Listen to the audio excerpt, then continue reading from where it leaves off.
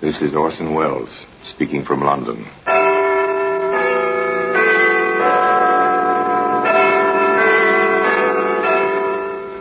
The Black Museum.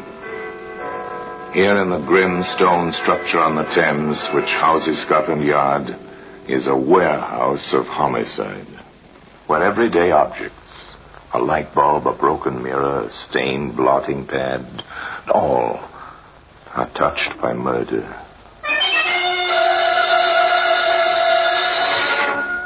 Here's an auto service card, issued by a garage to show that a certain motor car was oiled and greased when the speedometer reading was 15,001. According to the card, his car had done 5,001 miles on the first. By the following day, he'd added another 160 miles to the speedometer reading. And he told you, Inspector, he hadn't been on any long journeys. He'd forgotten the speedometer reading on the service card. They all overlooked something. And the harmless-looking service card which George Dalton overlooked was instrumental in convicting him of the brutal murder of his own mother and father. That's why it's earned its place here in the Black Museum.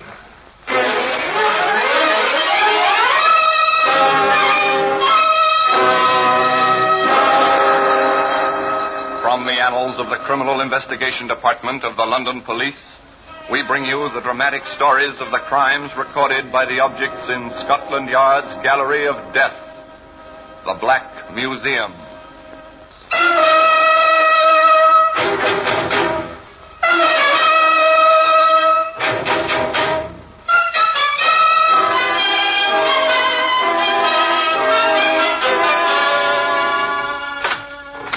Now, here we are in the Black Museum. As beyond these stone walls, the life of London flows as ceaselessly as the muddy waters of Thames. Here, it's silent. Let us walk under the frieze of death masks, the masks of criminals of bygone days, suspended grimly under the ceiling.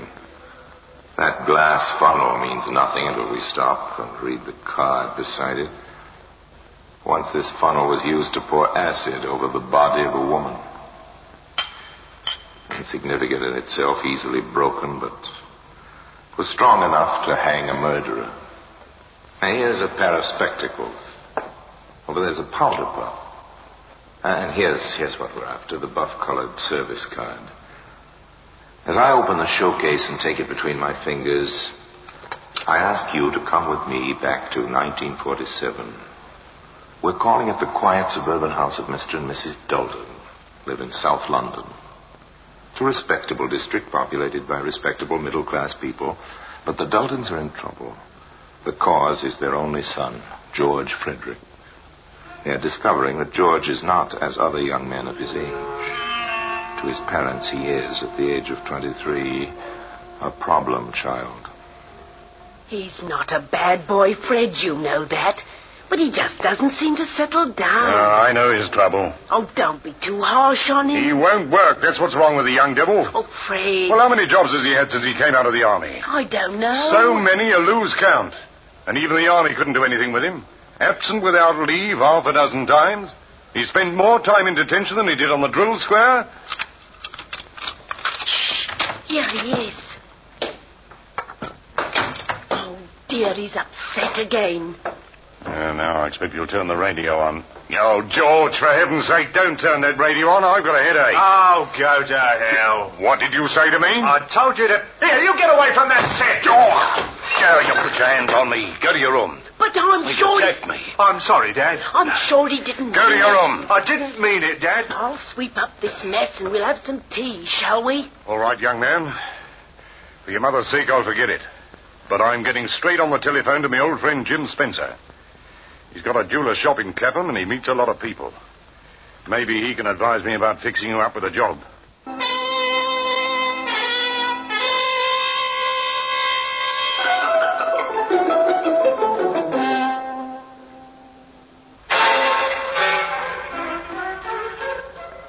Jim Spencer, the jeweler, was white-haired in his 60s. He lived over his shop, which was quietly prosperous, and he had just lost a young assistant who, having learned something of the trade, had transferred to a larger firm. So, George Dalton was taken on in his place, and for the first time, George seemed to be interested in his work.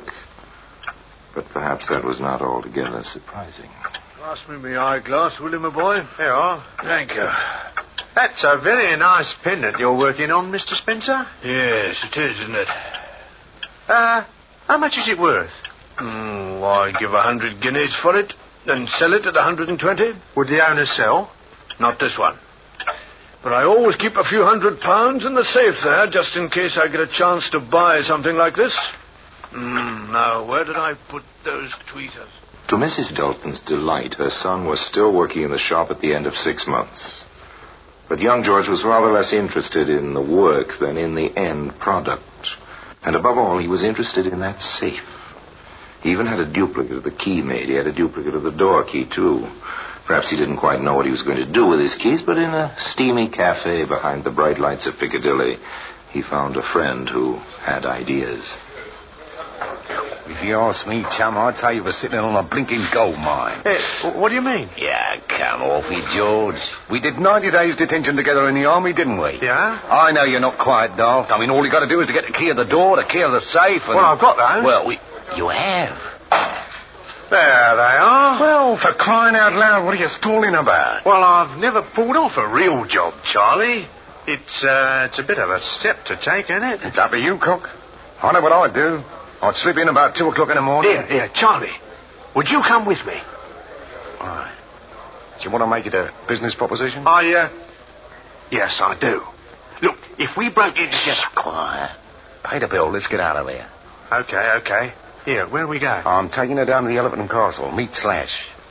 We work as a team. He's the boss. It's the only safe way. Slash has got brains. He'll put you right. Come on, I'll introduce you. So George Dalton started his professional career. Yeah, you know this gone well to you, Charlie? I'll say, we did 90 days together, didn't we, George? Yes, that's right. Okay. And you want to join us, do you, George? I want Charlie to come in on this job with me. That's the idea. Yeah, the idea's okay. And we need a jewellery expert in the gang. Forget this, pal. I'm the boss. And what I say goes. Do this job, you and Charlie, and take 50% of the profits. The rest goes into the organisation. Understand? Do you agree to the terms? Yes. Yes, I agree. Then that's fixed. Shake on it. This clinches it.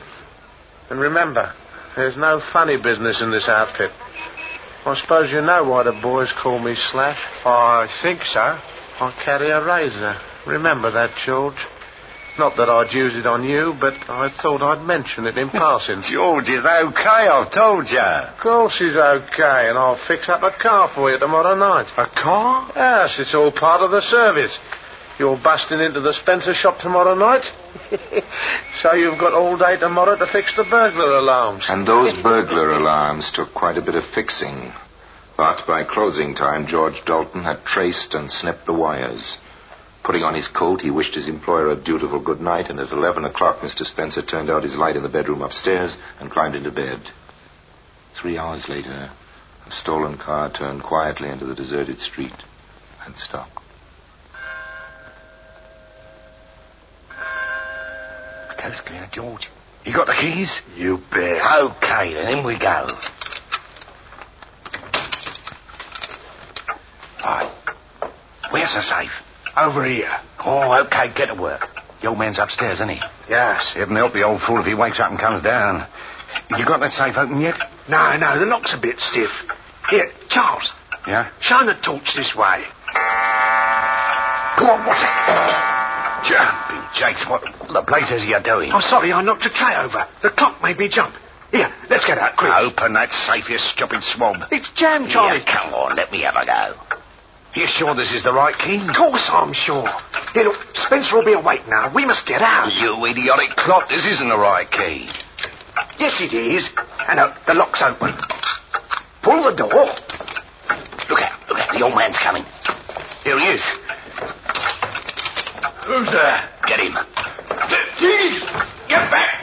Hurry up! Grab what you can and run for it. Okay. I've got 2 trays of rings and some notes. Come on, let's get out. The jeweler was found, lying in a pool of blood. 10 minutes later. The neighbor who found him called the police immediately.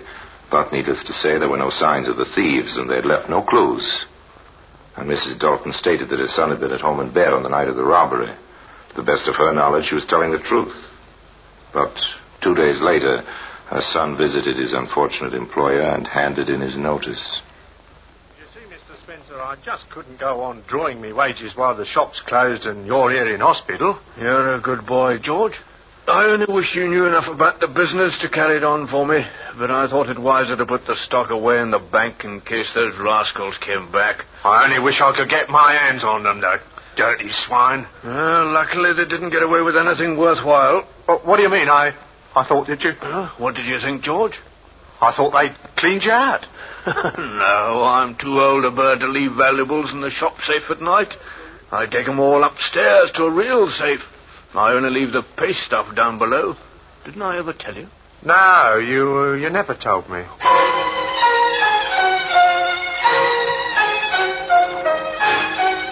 How much the old gentleman suspected, we don't know. If he did have any suspicions, he never had them. But Slasher was not so easy. George Dalton, the expert in jewellery. Come here, George. I want to speak to you. What's the trouble, Slash? I'll tell you what's the trouble. You dirty double-crossing perisher. Think you can unload junk on me, do you? You knew these rings were duff. I didn't know. After working in the shop for 6 months, you didn't know where the real stuff was? Don't give me that.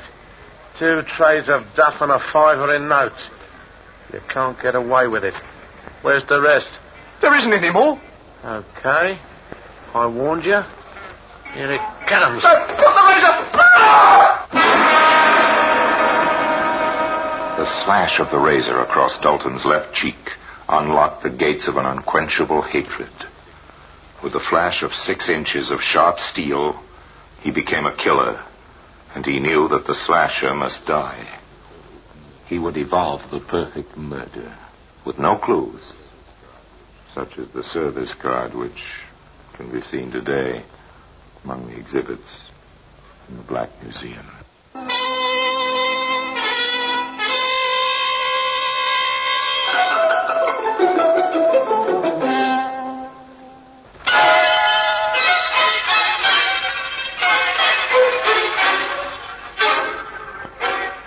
We return to Dalton, the killer. With blood still streaming from his cheek, he smiles at the slasher. And for the first time in his life, that individual is surprised, taken off his guard. I suppose I asked for that. Get out of here. You're not pretty. I've got your brand on me now. I've got to be one of you. What do you mean? You're a man of action. I like that, even if it hurts. Give me another chance. I'll do better next time. I never knew they made 'em so yellow. Get out. You stink. I've got a date here with a smasher and you might scare her away. Now scram. Here she comes. Henry, is that you? Right here, Toots. I never knew your name was Henry. Get. Oh, hello, what's happened? Oh, he's had an accident. Just going. Hello there. Are you hurt bad? No, it's just nothing much. He's no friend of mine, Brenda. Come on, let's go. Oh, okay. Good night, Henry. Good night, Brenda. I'm going to say some more of you. That's right, Dalton. You've made your choice. You're going to start with a girl. That will hurt him. Follow them. They go into a cafe. Have a meal. You wait in the shadows. They're coming out at last. Follow them again. Into a mean little street. Oh, yes, this must be where she lives. You're going to let me in, aren't you, Toots? No, I'm tired. What's the matter with you tonight? I don't know what you did to that fellow. Oh, for Pete's sake, you're not still beefing about him. I know what you did, and I'm no prude, but I don't like races, and you know it. Good night. No, look here, wait a minute. Okay, if that's the way you want it. See you tomorrow. He's gone. Suppose we knock on her door. Yes, knock on her door. See what happens. Cheeks still bleeding. Look, I told you to... It's me. What do you want? Have you got something I can put on this cut? You followed us? Yeah. Why? I don't know. I need help. Oh, if he comes back, he'll kill you. Here, come in quick. I don't know why I'm doing this. I must be crazy. Here, come into the kitchen. I'll bathe that cut. Well, I'd better go. I'm a nuisance. Oh, you can't go now. Come over to the sink. Well, if the cops saw you in this mess, they'd take you for questioning. Here, hold your face over the water. Righto. What's your name? George. George Dalton. Henry says you double-crossed him. I didn't. It would be so easy to squeeze that pretty throat of yours, Brenda. But you're too lovely. Much There. too lovely. Now, keep still while I put some plaster on. It's lucky the cut isn't deep. Huh? How'd you feel? Oh, fine, thanks. Oh. I suppose I'd better go now. I don't understand you, George. You know, you're different from the others. What others? I suppose you know what sort of girl I am. I don't care what sort of girl you are, but I sure like you. Well, you're decent. Perhaps you should go. I'll do just whatever you say. Oh, your shirt and coat are all covered in blood. I can't turn you out like that. You'd better spend the night. Now, I'll get you some clean clothes in the morning. Brenda, I never felt like this about anyone before. I don't know what to say. Funny. I don't either. Well, I'll put the kettle on and we'll have a nice cup of tea.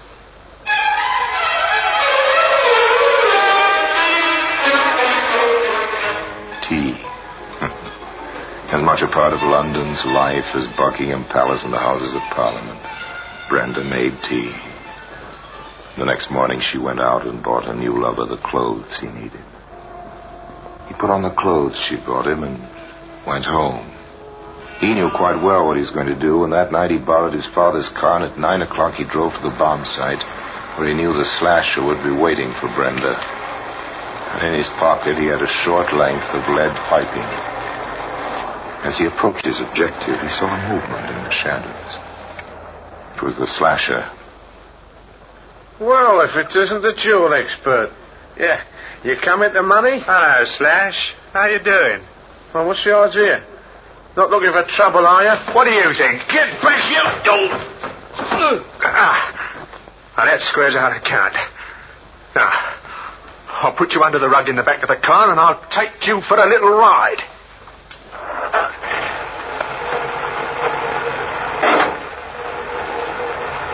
The little ride was to a deserted bridge over a railway. Dalton lifted his victim onto the parapet. Then he paused. Just before you go, I wonder how much you've got in your pocket. Anybody coming? Good.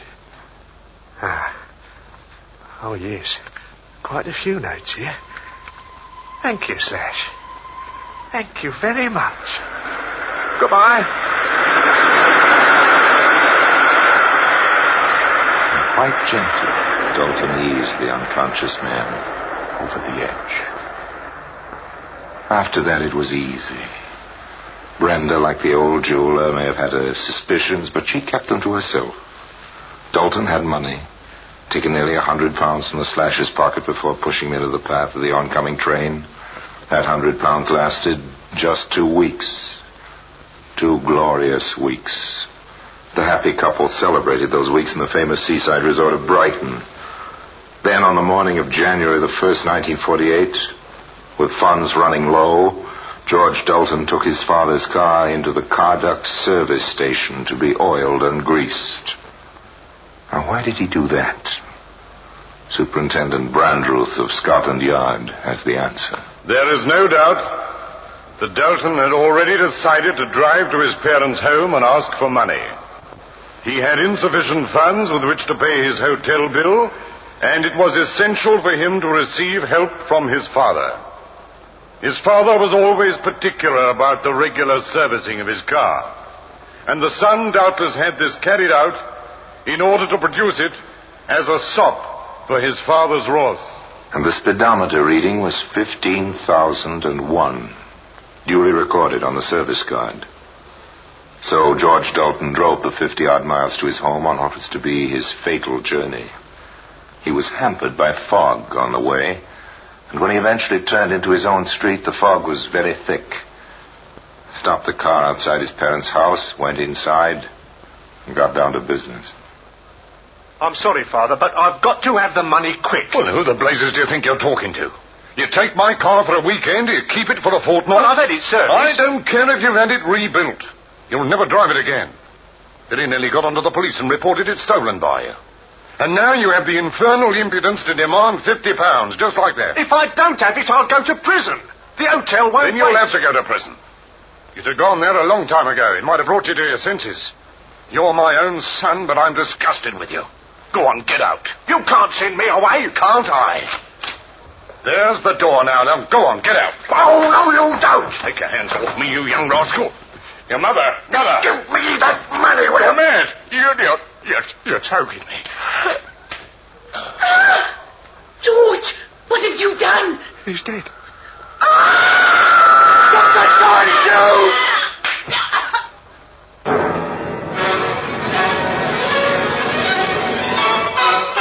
Dalton, apparently unimpressed by the enormity of his crime, left the murdered couple lying where they had fallen while he searched the house for money. He found just over £30 of his parents' savings. He drove the car into the garage, put his victims in the back, and covered them once again with a traveling rug. Then, as he cleaned the house and locked up after himself, as darkness fell, he drove to the nearest bridge over a railway.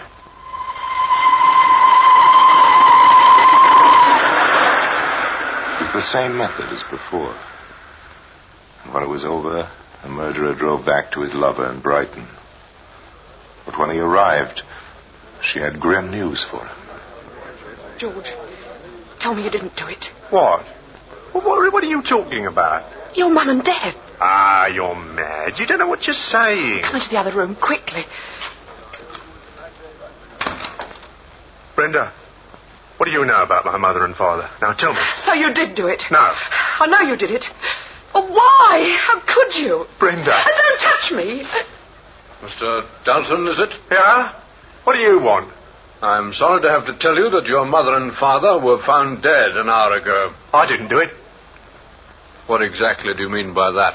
How dreadful. I don't believe it. You know how they died?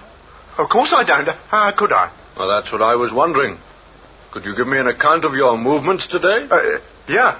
I spent the day here with my fiancée. You haven't used the car outside. Oh, we drove to New Haven. That's 8 3/4 miles. 17.5 there and back. You haven't been anywhere else? No. The car's been here all the time? Yes. According to the garage people, you had the car serviced this morning. Yeah? The speedometer reading then, according to the service card, was 15,001. You put on over 100 miles since then. I've just checked the clock on my way in. The girl knows I've been with her all day. Oh, George, what's the good of you lying? The speedometer's in order. That can't lie. I'm afraid that in the circumstances, it's my duty to charge you with the murder of... Stop him! Let me go! So George Dalton was arrested and charged with the murder of his parents, within an hour of their bodies being discovered on a railway line 50 miles away. In due course, he was convicted, and at 8 o'clock on a cold, misty morning, he mounted the steps of the scaffold. And he told you, Inspector, he hadn't been on a long journey. He'd forgotten the speedometer reading on the service card. They all overlooked something. And that's why the service card has earned its place here in the Black Museum.